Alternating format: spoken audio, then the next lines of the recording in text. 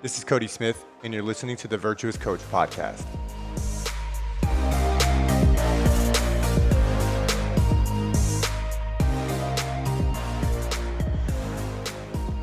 What's going on, you guys, and welcome back to the Virtuous Coach Podcast. In today's episode, I interview Jeremy Miller. Jeremy Miller is a runner and running coach. More importantly, he is the owner of Stronger, Faster, Farther. It is a coaching company for runners, and it is also a strength app more recently for runners and endurance athletes alike. And in today's episode, we talk about his story of how he came to be who he is. We talk about best advice for new runners, common mistakes runners make, talk about pacing, and then creating valuable content. You guys should definitely check out Jeremy's content online. It's amazing. He is, I believe he is one of the content creators for Nick Bare, the CEO and founder of BPN. And in today's episode, we basically jump into his story and all the things that I listed above. Again, make sure to check him out on Instagram. He is Jeremy Miller, or Jeremy Mille.R on Instagram. Make sure to check him out. Again, his content is fantastic. Do yourself a solid and give him a follow. But other than that, you guys, as always, I do ask you to pay one simple fee. Please take a screenshot on your phone. If you got any value from this, take a screenshot on your phone, post it on your Instagram story, and then make sure to tag both Jeremy and I in it. Again, I am at Coach Cody Smith, and he is at Jeremy Mille.R on Instagram. The reason why we do that is we ask you to do that is for a number of reasons. One main reason is I just want to know who this is reaching and who is receiving value from this. But more importantly, we just want to spread this show. We want to get this in the hands of more people just like you guys who are listening to it right now. So again, take that screenshot, post it on your story, tag us both in it. Without any further ado, let's go ahead and get into today's episode. All right, you guys. Hey, welcome back to the Virtuous Coach Podcast. I am very fortunate to have Jeremy Miller on the show today.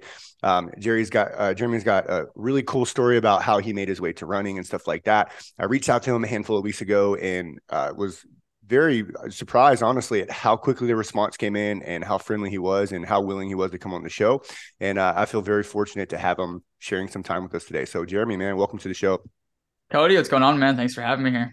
Absolutely. So we were talking a little bit before we jumped on air, you guys, and I was kind of sharing with Jeremy my story of how like I found my way to this running bug that I've caught for a little over a year now. Jeremy just signed up for my first marathon. Pretty excited about that. It's gonna be in April, and nice. So nonetheless, I'm gonna try to pull some information out of you around running and stuff like that. But before we get into some of that stuff, man, share your story with us. Who are you in a nutshell? Yeah, so I'm 25 years old. Grew up in Wyoming in just a small town. My junior year of college, my girlfriend and I, Bree, we moved out to Hawaii to do an exchange program, and that was just like, I would say, one of the most pivotal moments in both of our lives, just because growing up in a small town and then moving to Hawaii, like a polar opposite culture from what we're used to in Wyoming. That was just like one, culture shock, and two, like, I was 20, she was 19. It just, again, like just this huge shock to both of us of like, okay, there's so much, one, there's so much more out there in the world. And two, like you have to just grow up a little bit. You got to be independent. And I think, putting yourself in uncomfortable situations like that, where, you move across the country or move somewhere and you don't know anybody and you got to fend for yourself basically and try and meet new people and get into new circles and stuff. And so, I think that's, one of the most powerful things you can do. And for sure, we experienced that. So I guess long story short, we moved over there, and after living there for a few months, like, we started trying new things and trying to, again, figure out what we wanted to do with our lives. And I was listening to Joe Rogan podcast and listened to his episode with David Goggins. Never heard of David Goggins before. And, listened to him speak for a few minutes, and like anybody else who hears him speak, you get fired up. You want to go run through a brick wall. I literally was thinking that, like, the first time I heard him speak, I was like, with the closest wall I can find, I'm going to run headfirst through it like a rhino. Yeah. Dude, he does that too. I don't know if it's like his voice or just his words or a combo of both. But like, I mean, he's just a super inspirational guy. And so I listened to his podcast with Joe Rogan, and then bought his book, listened to his audiobook, read the physical book, did all that. And then slowly just started like 1 mile a day every day. And then that worked up to 2 miles a day. And then I remember like my first 4 mile run, it was like, took me like 30 or 40 minutes maybe. And it felt like I just ran a marathon. Like I walk in the door at home and I'm like just laying on the couch, like, oh my God, that was the hardest thing I've ever done in my life. And like now it's crazy because I mean, I'll run 6, 7 miles a day and not even think about it. So it's Yeah. just looking back, and that was only 4 or 5 years ago. It's like, and I think running is, one of those things that it's always you versus you. And it's just that continuously like showing up on a day-to-day basis and chipping off time and, adding on miles slowly. But yes, that's a very long way of saying how I got into running, I guess, was really, listen to David Goggins and, just every day, just chipping away at it, slowly getting a little bit better and better. Yeah. What would you say? It's very interesting. So very similar story to me. Like I was kind of telling a little bit before we started recording, like last year, it was kind of like my David Goggins was Nick Bare, right? And then obviously that led me to David Goggins, and then that led me to like brain farting on his name right now, Cameron Haynes, like Yep. just all these like different guys that are like just doing hard stuff every day and like super inspiring. They had a ton of content out there. I like stumbled into some of their stuff and I was like, I'm just going to run a half marathon. I'm just going to go do it, and like actually downloaded Nick's app and like took his. So I'm like kind of familiar with programming, with running and stuff like that. I've done it over the years. I've just never officially done it myself, just all theory, all like principle based science stuff. It basically took his marathon program and broke it down into a half marathon program, just changed some of the volume, but kept with the speed day, kept with all the easy runs, really embraced like zone heart rate training. And I remember the first time it was like a 5 minute on, 1 minute off times 10 sets run, right? And it was like easy run. I was like, when I got finished, I was like, dude, I just ran for an hour. Like, no way. Like that's insane. And then my wife actually like jumped into it. She caught the running bug and it just became this whole thing. I don't know for me, like what the switch was that made me love running. I still to this day can't put my finger on it. Do you have like any insights for yourself? Like what about running just like sucked you in to where, hey, I'm going to go run for 2 hours in 30-degree weather, my legs are going to go, and then I'm going to come hop in a cold plunge. Like what about those things like just get you fired up? And like what is that bug you would say that kind of attributed to, hey, I'm going to run all the time? Yeah. I mean, I don't know if it's one particular thing. I think it's a number of things. Like, I would say the first thing that comes to mind is just the meditative aspect of running. Like I never listened to music, I never listened to podcasts. I used to have to rely on those things in order Yeah, to get out the door and go run. And now, for the last few years, I just never wear headphones. And the only thing you can hear is the thoughts in your head and your feet hitting the ground basically. And I don't know, your mind goes to one, some crazy places, and two, like some very creative places as well. Like that's where a lot of my creative ideas come from. If I have, something going on in my personal life, I can kind of work through those things and think about them on a run. It's just very meditative for me. sure. I think a lot of people could probably relate to that. And then, second, like you mentioned earlier, is just like, doing something hard every day. And I remember going back to David Goggins of like, he has that philosophy of like, do something every single day that sucks or something that's very challenging. And so I kind of embraced that. Like my second year into like fully running consistently, it's just like, okay, every day, whether it's running or lifting or, like you said, hopping in a cold plunge or doing something that's going to challenge me every single day.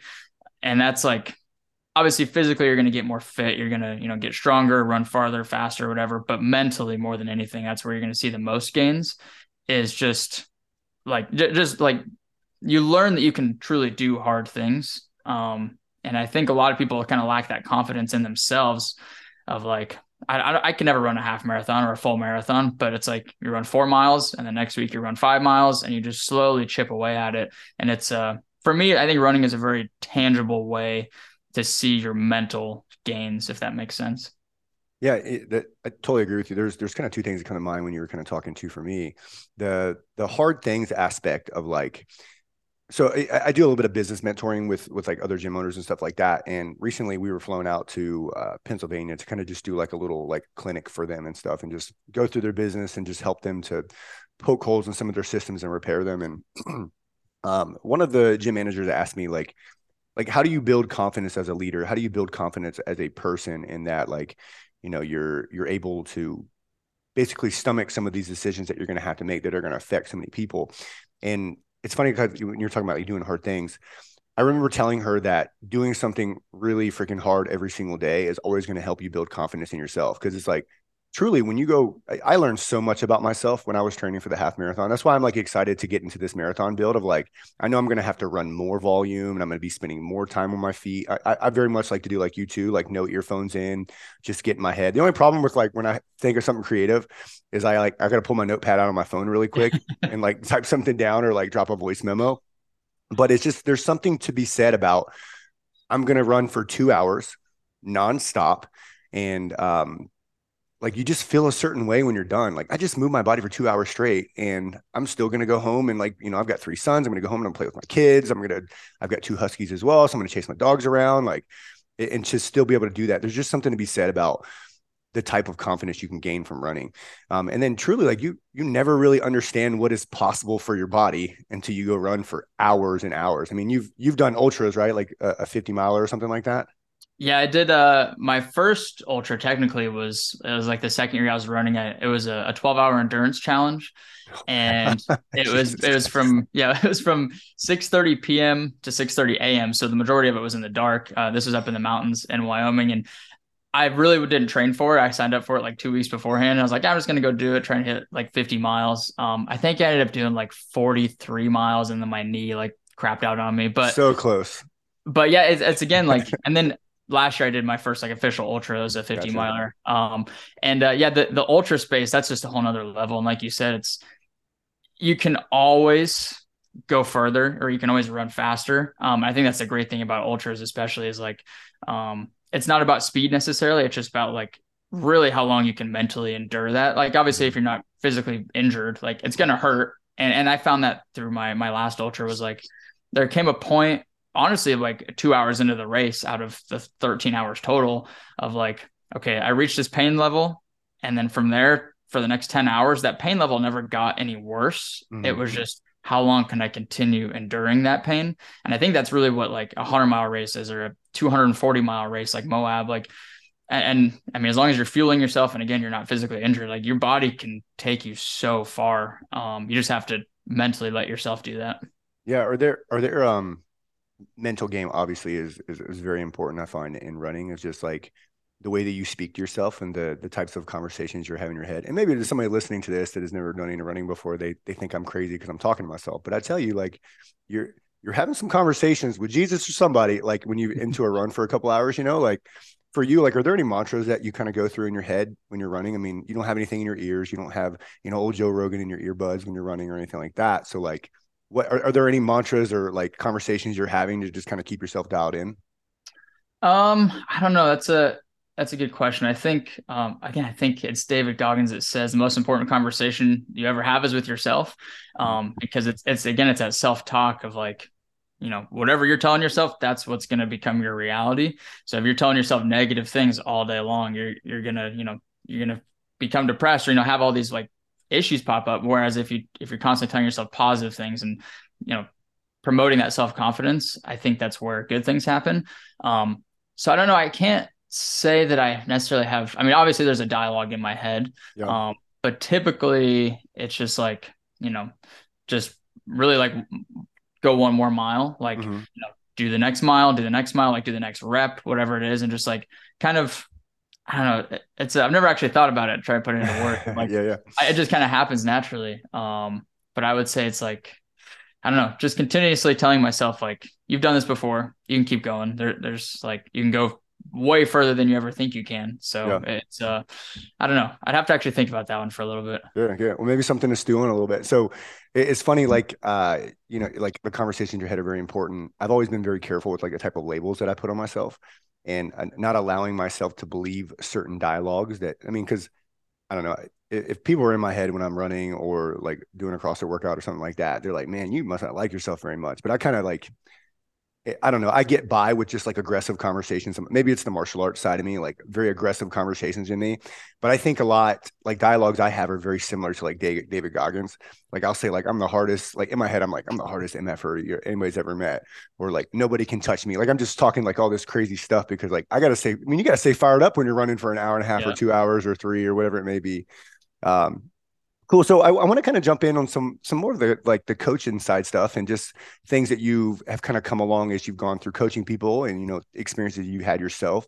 What were some things like initially with running that you learned that like you didn't foresee being something like, see if I can frame that better. What were some things that you learned that you didn't already know when you got into running or even coaching people?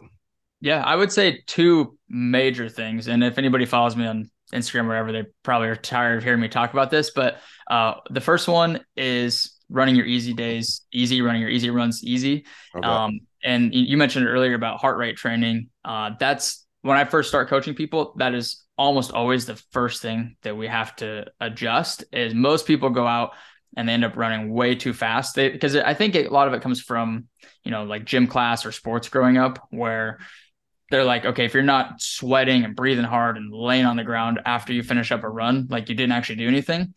Whereas like if you do that on a day-to-day basis, like it's not sustainable. You're just going to be tired and fatigued all the time. You're never going to actually improve because you're never giving yourself enough time to recover or anything. And so really 80% of your runs should be very, very easy. That conversational pace, running under your max aerobic heart rate in that aerobic zone. And for me, it took me like a good year or maybe even 2 years to actually learn that and just find that discipline really is what it takes to actually run slower because it's, again, for me, it was like an ego thing of like, okay, if I'm going to post this run on my Strava or on my Instagram and people see I'm running 10-minute miles, they're going to think, wow, this guy's slow. But really like, who gives a shit? Like it doesn't matter what other people think and anything, but it's like, that's how our bodies are going to grow and become more fit is by, doing what physiology demands. And so that was the first thing. And then second is strength training. There's such I don't know if it's like a stigma or like a weird thing within the running community that most runners don't lift. And that was something I had to realize too. Like I always lifted, it was more like conventional, like bodybuilding type of stuff, just kind of like staying strong. Never really had like intention behind it. So then when I realized like, okay, you can actually use lifting to not only improve your performance in running, but prevent injuries. I mean, most people go through shin splints or stress fractures or all these, runner's knee, all these different common running injuries that strength training can prevent. So incorporating that intentionally, 3-4 times a week with the running is, and again, I think not treating strength training like, oh, it's all about aesthetics and, getting big and bulky or whatever. It's just like use it as an aid for running. Again, like to prevent injuries and to improve your performance. So those are two biggest things is again, strength training and then just running your easy days easy. Yeah, it's funny. I guess it's not funny. I don't know why, but this is just saying people say, like a lot of you guys that are like new, I would say in like the hybrid athlete space, like it's been very fascinating to me as I've kind of like you had done some collaboration with somebody on Instagram probably today that just popped up in my feed and I went and looked at his page and I was like, man, this dude's jacked too. Like it's just interesting to see like guys that carry significant muscle mass, but it can also run marathons and ultras and stuff like that. I think that's probably why a lot of people, it seems like right now running, a lot more people are getting into it. And I wonder if that's just because for the longest time there was that stigma, like, man, like I don't want to be, a very tall, like I'm already 6'5". Like I don't want to be 6'5" and 170 pounds. And sure, I can run forever, but can't do a split squat, can't do a box jump or anything like that. But it's kind of changing to where like you're seeing a lot of people that are very muscular and carrying muscle mass and very fit, the Nick Bears of the world that are like also running these crazy long distances and all this volume. I think that's kind of broke the mold for people. And truly why I'm attracted to it right now is because, then there's a lot of science coming out about concurrent training and how like you truly can do these things as long as like your nutrition's dialed in, your recovery's good, like you're not going to run away your gains, if you will. So that for me, I know that's helped me to kind of come to conclusions of like I can in fact do jujitsu. I can in fact do strength training. I can in fact do CrossFit and still run mileage as long as I am timing these things and managing volume appropriately. So that was kind of a cool thing. And so I love that you said strength training inside of there. Second thing too, is it's kind of a follow-up question. As I've got into coaching people, especially my wife, even initially, she had a really hard time maintaining like a zone 2 or a zone 3 at any sort of pace. Like she found herself just like always jumping into the high 150s, high 160s. What would you say to that person that like struggles to keep in the proper easy run zone or, the perceived proper easy run zone? What would you say to that person that has to like, that finds themselves always getting above that? Or should they stop and walk? Do they need to stop until their heart rate comes down? Like, is there some value from training with a higher heart rate? Like, I'd love to hear what you think about that. I think a lot of it depends on your goals. If you're training for, your first 5K or 10K, if you don't have a lot of experience, then I think you do need to try and dial in your heart rate and keep it under that max aerobic heart rate. Just because that's the only way to actually build true aerobic fitness. And so generally what I recommend to people who, when they have a hard time keeping their heart rate down is, again, this is where the discipline comes in. And running slower is like, you might have to do a run walk, or you might have to just run at like a snail pace, like 14, 15-minute miles sometimes for people, where it's like, it's literally borderline walking, but that's what it takes in order to keep your heart rate down. And what I've found with all the athletes that I coach is it takes about 4 to 6 weeks of consistently doing that for about 4 to 5 days a week before their heart rate finally starts to drop.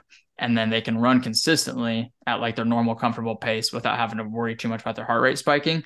So that's again, what I found through my experience is, it takes about 4 to 6 weeks for that to finally kick in.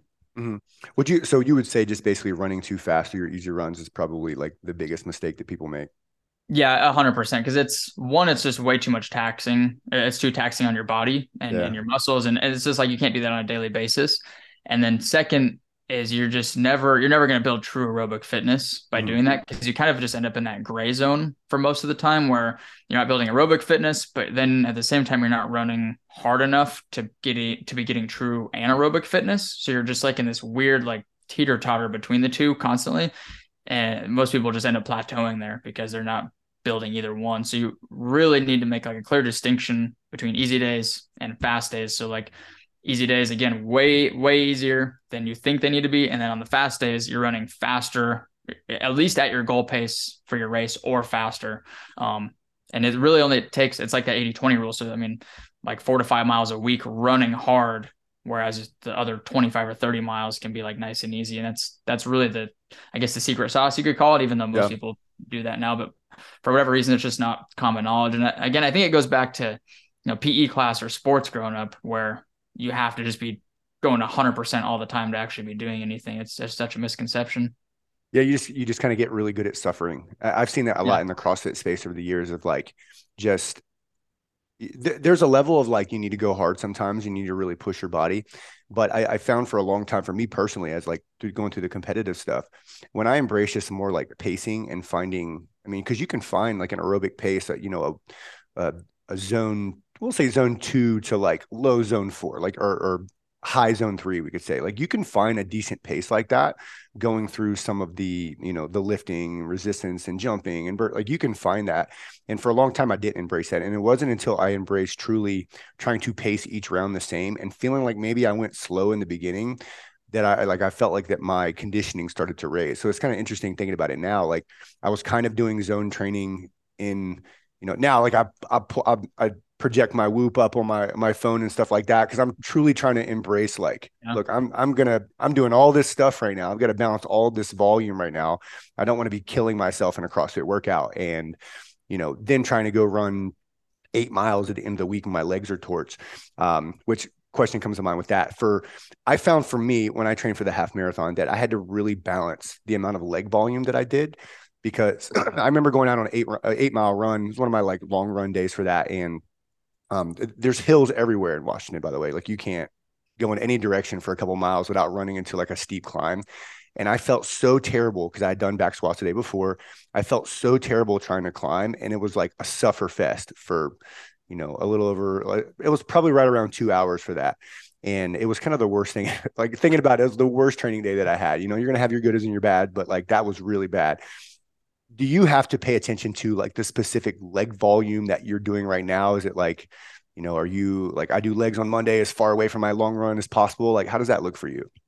Yeah. So typically what I'll recommend to people, and this is the same thing that I incorporate into my own training, is stacking leg days on either that speed work day or on the long run day. So in the morning, go hit a big speed workout or go hit a long run. And then in that evening or afternoon, that's when you can hit the leg day. Because I mean, if you go hit a big speed workout or a long run, your legs are probably not going to feel great the next day anyways. So Gotcha. stacking them on the same day and just kind of like overloading your legs on that 1 day a week or 2 days a week, it kind of optimizes your rest times. Because then instead of spreading them out, like do a big speed workout and then 2 days later do a leg day, like you're just going to be sore for like 4 or 5 days rather than do it on the same day and then you're sore for just a couple days afterwards. Gotcha. So that's what I found works best. I don't actually know the science behind it. I don't know if there's really been any studies on that, because it is kind of a newer thing of like combining that heavy strength training with the running volume. So Yeah. I don't know. I'd love to know if there are studies out there. But for again, in my personal experience, that's what I do, and that's what I've found work best for me. Gotcha. Love that, man. So Jeremy, kind of moving forward, like, what would you say? Something that I discovered when I kind of got into running was like, you got to have decent shoes, you got to have some running gear, like you got to. I found that like things were getting chafed that like I just hadn't experienced before, so I started like just kind of researching on all the things that you need. There's I don't know, like we joke in the CrossFit community about people that got like belts and wrist wraps and the knee sleeves and they put all their stuff on. They look like they're going like deep sea diving, right? For like runners, like what is just some bare bones gear that most people have as far as just like recommendations from you? I mean, one of the great things about running is it's very low barrier to entry. It doesn't really require a lot. I mean, the number one thing you should have is a good solid pair of running shoes. Don't just like grab some old pair out of your closet. I would Don't get get like the old Nikes that you cut the grass in, like not a good idea. probably not. Yeah, I would get like a nice pair. I mean, you can get anything, around $100, $150, like relatively affordable. That's Gotcha. going to last for a while. I generally change out my shoes every 300 to 400 miles. And one way to kind of prolong the life of shoes is to rotate them out. So I have multiple pairs, which obviously is more cost up front, but it prolongs the life of them, and you can, go for 5, 6 months without having to swap out shoes. So one, good pair of shoes, and then two, I would probably say a good GPS watch. So like Garmin's are great, Coros are great. Apple Watches are obviously super popular, but for running, I don't typically recommend Apple Watches just because they're kind of limited with the data that you get and tracking workouts and stuff. So I usually recommend Coros or Garmin, and again, you can get, I think those are like $150 at like the lower end. So like again, pretty affordable. And I would say, I mean, really shoes and watch are like all you need to go run a marathon if you wanted to. I mean, honestly, like you don't even need the watch, but obviously it's going to help track your training and keep Sure. keep your data in check. So yeah, I would say those are probably the two things that every runner should have. Yeah, it's funny. I bought the Garmin Solar like Extinct, shoot, 2 years ago. And when I got it, I saw that my wife bought the Garmin Phoenix, and she was like just kind of playing around with stuff when we got into running. She's like, "Oh my gosh, you can program your workouts in, and it'll like tell you when to go and to stop." And I found that was awesome because it was just I hit go and I just kind of follow as it told me to do. And I kind of like my watch because it looks like a dumb watch, but it's a smart one. So I just keep all my notifications off of it and stuff like that. And it was just cool. I just stumbled into doing the right thing with that situation. Because other than that, I just would project my Whoop and the heart rate there for a long time. Love that, man. So that's kind of gear. Like, I would say kind of moving on from there, like if a person does want to continue with like lifting and paying attention to like adding these miles on and stuff like that, how many days in your opinion, and I realize that it's going to be very individual from person to person. If you had to kind of give just like a general recommendation, like what kind of split should people follow? Like how many days a week should they be putting to strength training? Should it be done after they're running or before? Like, do you have a personal preference with your athletes? Yeah, generally, again, if running is your main priority, I would run first thing in the morning and then lift later in the day. And for me, I found that it just feels better too, because I'd rather run fasted in the morning and then lift later on in the day when I've had some time to fuel and get some calories in. And so that's generally what I recommend to people. And then as far as like, on a weekly basis, obviously that's like, it's very subjective for how many miles you can handle and how many lifting sessions you can handle. But for, somebody just getting into it, I'd recommend trying to run for anywhere between 2 to 4 hours a week. And for the first couple of months, I probably wouldn't do a lot of speed work, really just like work on building that running base, not trying to worry about hitting certain paces or anything. And, like we talked about, just running in your aerobic zone, just letting your body adapt and get used to the mileage and, building up that resiliency in your legs. And the same goes for strength training. If you've never been in the gym or you've never done any kind of strength training, definitely just ease into it. Probably going to be super, super sore for a while. Yeah. But that's where, the recovery comes into play. Make sure you're sleeping good, eating good food. There's just so many factors when it comes to all this stuff. And it's super subjective. But the biggest thing is, make sure you do your research on all this stuff and listen to kind of all the stuff that we talked about in this podcast. And then just listen to your body as well. You know when you're overdoing it or when you're overstressing yourself. So that's probably one of the most important things as well. Yeah, like guys, if you're trying to do both and you're like struggling to put your socks on in the morning, you probably should take a day off or two, right? Like you shouldn't be fighting to pull your socks and your shoes on. As far as like side question, man, it's cold right now, right? I'm sure it's cold in Austin as well. What advice do you have? Like I find myself, feel free to make fun of me, but I find myself like wanting to be on my treadmill very often because it's dark. It's always raining in Washington. It's cold. The last thing I want to do is be outside. What advice do you have for people during this time of year when it is hard to get outside and get those miles in, unless you're that person that lives in California or Arizona where it's warm all year round? Like, what advice do you have for those people? Again, I feel fortunate living in Texas during the winters, just because it is, it's generally pretty nice. Like this morning, it was like 55 degrees on my run. So it wasn't bad. jealous. But like growing up in Wyoming and running there through the winters too, it can be tough when there's 2 feet of snow outside. So the treadmill is totally fine during the winter. What I do recommend to people is if they are running on the treadmill, to set it at just a 1% incline, because treadmills are a little bit easier. There's less resistance than being on the road. And so just knock it up to like 1% incline, and you can do those same runs, and you're going to get a similar benefit, physiologically. It might be a little bit different on your legs just because it's a little bit softer as well. But, again, aerobically, you're still going to get the same benefit as being on the treadmill. And honestly, like if you can tolerate the treadmill mentally, like that's all the better, because it's, for me, at least, sitting on a treadmill is way harder than being outside. I don't know. I don't know. I can't stand the treadmill. I couldn't tell you last time I ran on a treadmill, to be honest. It's literally, my wife and I were just talking about this last night. It's the worst. Like, we do put it on the 1% incline as well. I'd heard somebody say that years ago, and I've been doing it for as long as I can remember. That was like when I spent some time in the military. When I was in the Navy, that was the only way that you're going to do any sort of running. But there's just something, I don't know. I find the treadmills like, it's like swinging a weighted bat in baseball, right? When I get outside and I just feel like I'm ready to be shot out of a cannon and go, right? Which is always super refreshing. For me, it's kind of like been a blessing and a curse too, right? So there's like the mental side of it. It's super hard, very challenging mentally to stick with it and to continue to go. Paces I find are a little bit different, but like I said, man, I get out going on the road and I just feel like I'm shot out of a cannon. I want to run a lot faster. Everything just feels super good. Do you find yourself having to run on any treadmill or anything like that right now? Again, fortunately, living in Texas, it's pretty much running weather year round, which is really nice. There was a couple of weeks where it was pretty chilly, but I mean, at that point, it's like, just put on enough layers, then you'll be fine. I actually get a lot of questions about like how to dress properly for the cold when it comes to running. And what I like telling people is like dress to where you're just a little bit cold for the first like mile or two, where it's like you get outside and you're like, oh, it's cold. Because then after like, that first 15 minutes or so, your body warms up, and then the rest of the run, you're good. Otherwise, you're just like, if you go out and you're like, you over prepare, and then you're 10 minutes in the run, you're just sweating and like trying to peel off layers and stuff. So I know that's generally what I tell people, is just make it a little bit cold at the beginning, and then you end up comfortable towards the end of the run. Yeah, I love that. So for you, I got a question on like going from, so obviously you got into running, you mentioned you found your way down to Austin, got a really cool job down there for a little bit, I'm assuming. And then it seems like you, just from the outside perspective, it seems like you moved from, just being an athlete yourself. I'm assuming you probably had a coach during that period of time too, to like moving into coaching. Where did that move come from? Or like, I guess, what was a deciding factor for you? Like, okay, I'm ready to start, paying this thing forward and coaching others. Like, when did that move happen? Yeah. So we initially moved to Austin in January 2022, so about a year ago.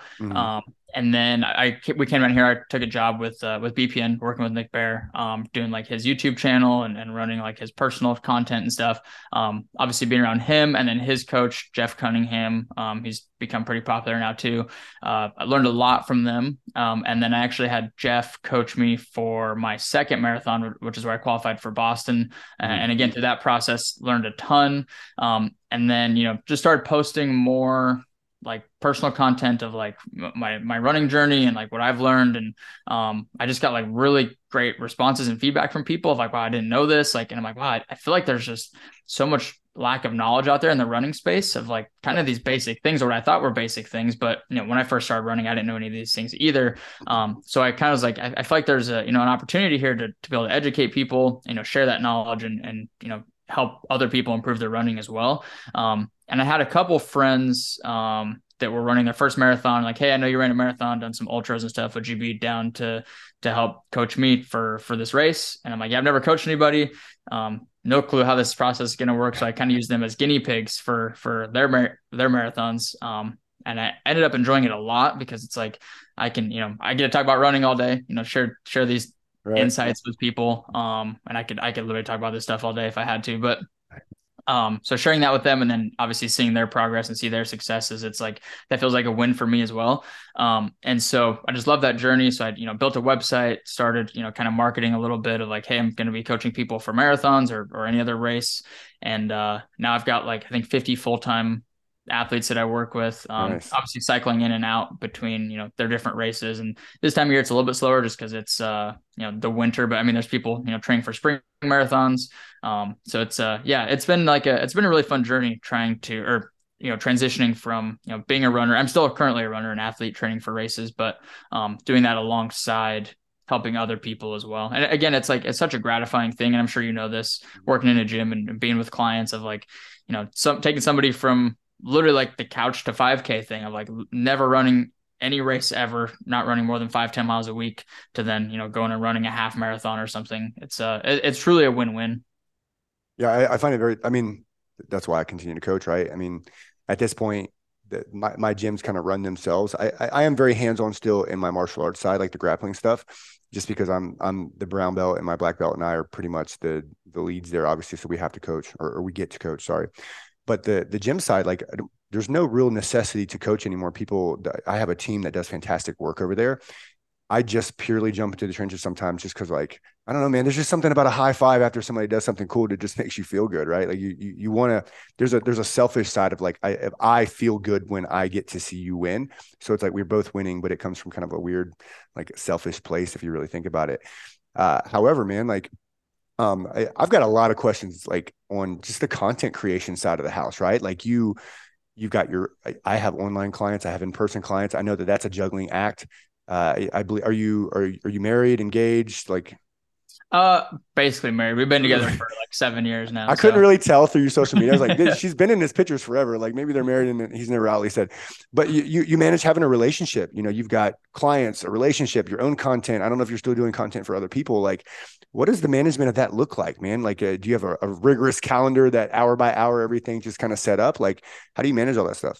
I've tried doing like that hour by hour thing. And it to me, it just wasn't sustainable. Sure. And that's really what it all comes down to is finding that consistent, sustainable schedule on a weekly basis.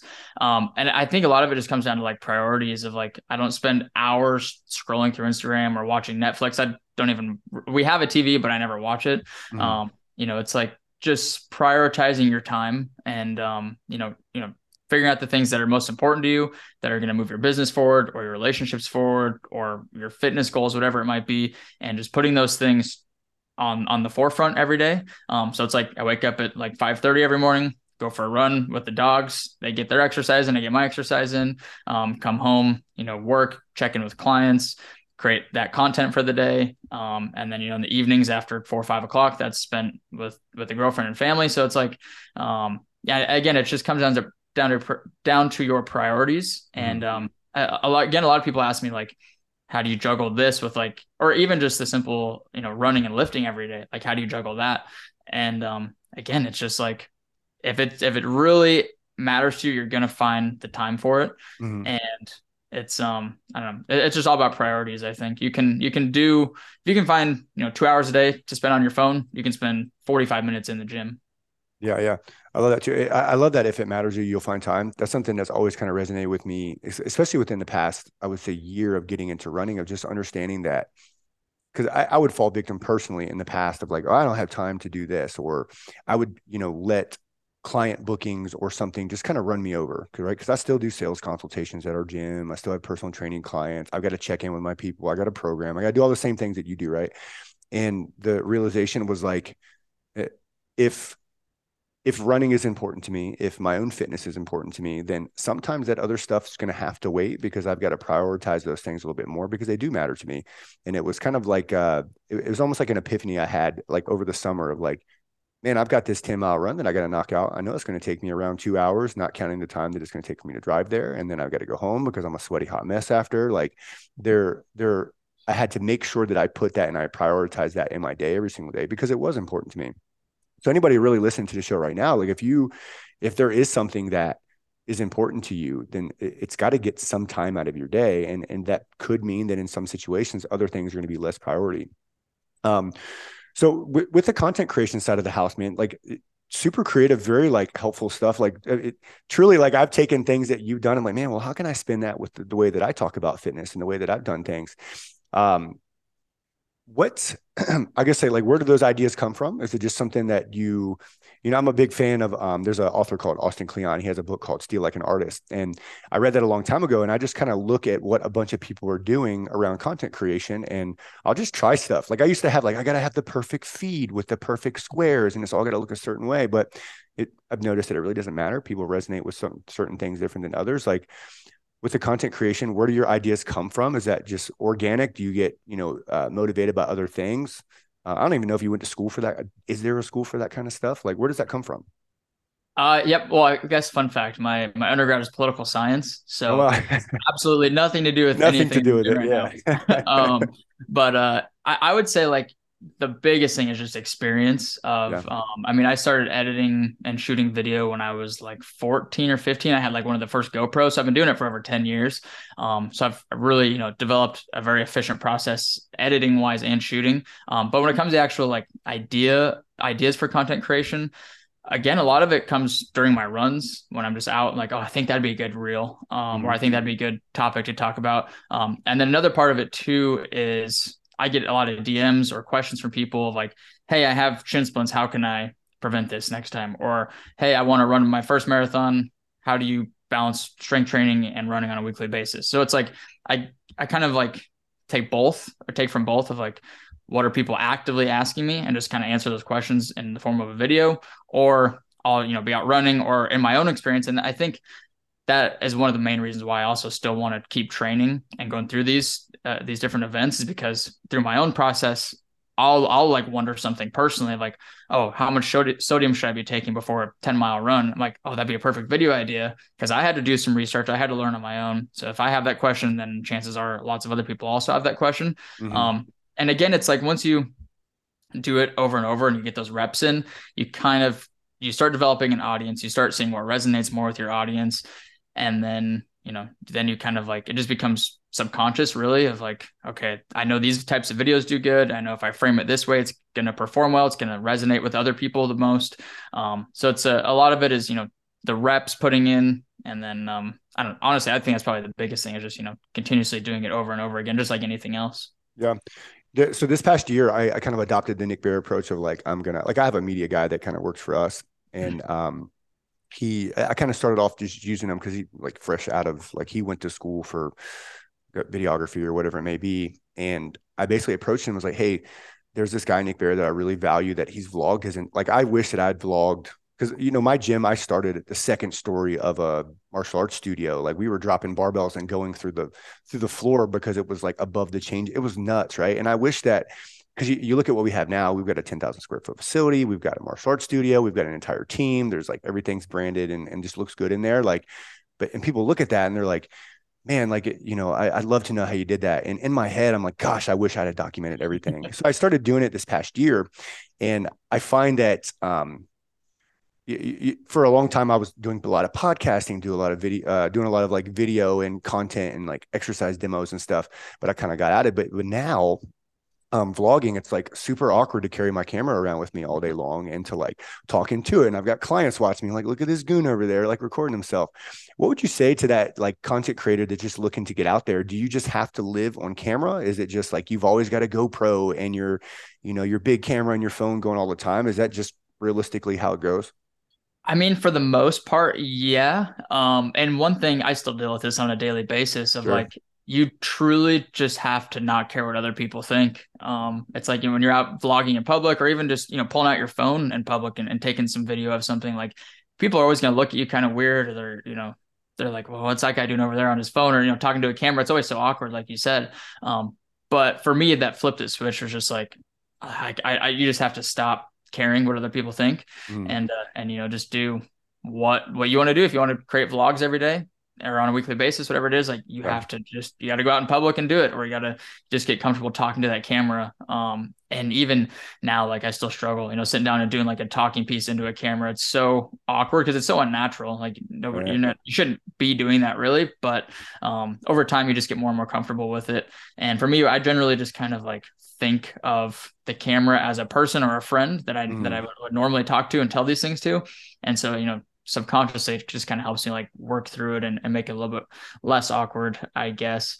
And the other thing I tell people too is that it's like the most important camera, or sorry, the best camera that you have is the one that you have with you. mm, So, and nowadays it's a lot easier with the newer iPhones and smartphones, because like the cameras on them are just so dang good. right. It's all 4K and everything. I mean, previously, like you have to carry around like, a big camera like this basically if you want to get anything decent quality. So Yeah. now, I mean, 99% of the stuff I shoot for Instagram videos are just on my phone. Gotcha. And it's like Casey Neistat. I don't know if you're familiar with him at all, but he's like Mm, the original daily vlogger. I love his stuff. He's a big runner too, but his thing is always that same thing of like the best camera you have is the one that's with you, and it's the story of the video. Story is king. So nobody cares what the quality looks like. If it's the coloring is just right and the lighting is just right, it's like whatever story or topic you're talking about in that video, that's what's going to be the most important out of everything. gotcha. Gotcha. Jeremy, so it sounds like you have to run. Was that a timer going off here? No, as my Okay. like my 12 Okay. o'clock reminder to eat some food. Okay. I want to respect your time. So if you're cool, I'd love to go a couple more minutes if you're down with that. Yeah. Yeah. So I have a lot of coaches that have listened to this over the past, and that's always a common question too, of just like, content creation, gear to have, and stuff like that. So I love that you just kind of talk about just having whatever. A good friend of mine has a podcast for Brazilian Jiu Jitsu, and I have very often had this conversation of he will always encourage me to do more video and to, make sure that I get the coolest stuff. Like I literally just got a Rodecaster for this podcast, 6, 7 months ago, because I just was like, okay, maybe I'm ready to have some good sound. I had like an old Yeti mic, but I was so much more interested in just having cool guests on and having good conversations, and the content was king and not necessarily what the content was shot on. So I love that you said that. Do you have a basic template that you follow? Is it like, I'm going to do a running thing this day, I'm going to do a nutrition thing this day, I'm going to talk about supplementation this day, or is it just literally what comes to mind? Generally on Sundays, I'll spend a couple hours kind of planning out the content for the week. Mhm. And there's really not a lot of structure to it, which it's it doesn't sound exciting, but it's kind of like I'll look at like my calendar of what I have coming up for that week. If like I have a big Mhm. workout, I'll maybe do some content around that. Or if I know I'm going to be on a podcast or something, I might do something with that. There's always something going on typically, and Mhm. even within everybody's lives, like people are always like, I have nothing exciting going on that I can film. It's like, I don't ever like have to manufacture anything, which is kind of the best part. And that's Gary Vee talks about it of like creating versus documenting. Mhm. There's a very big difference between the two. And I like to think I do more documenting rather than creating.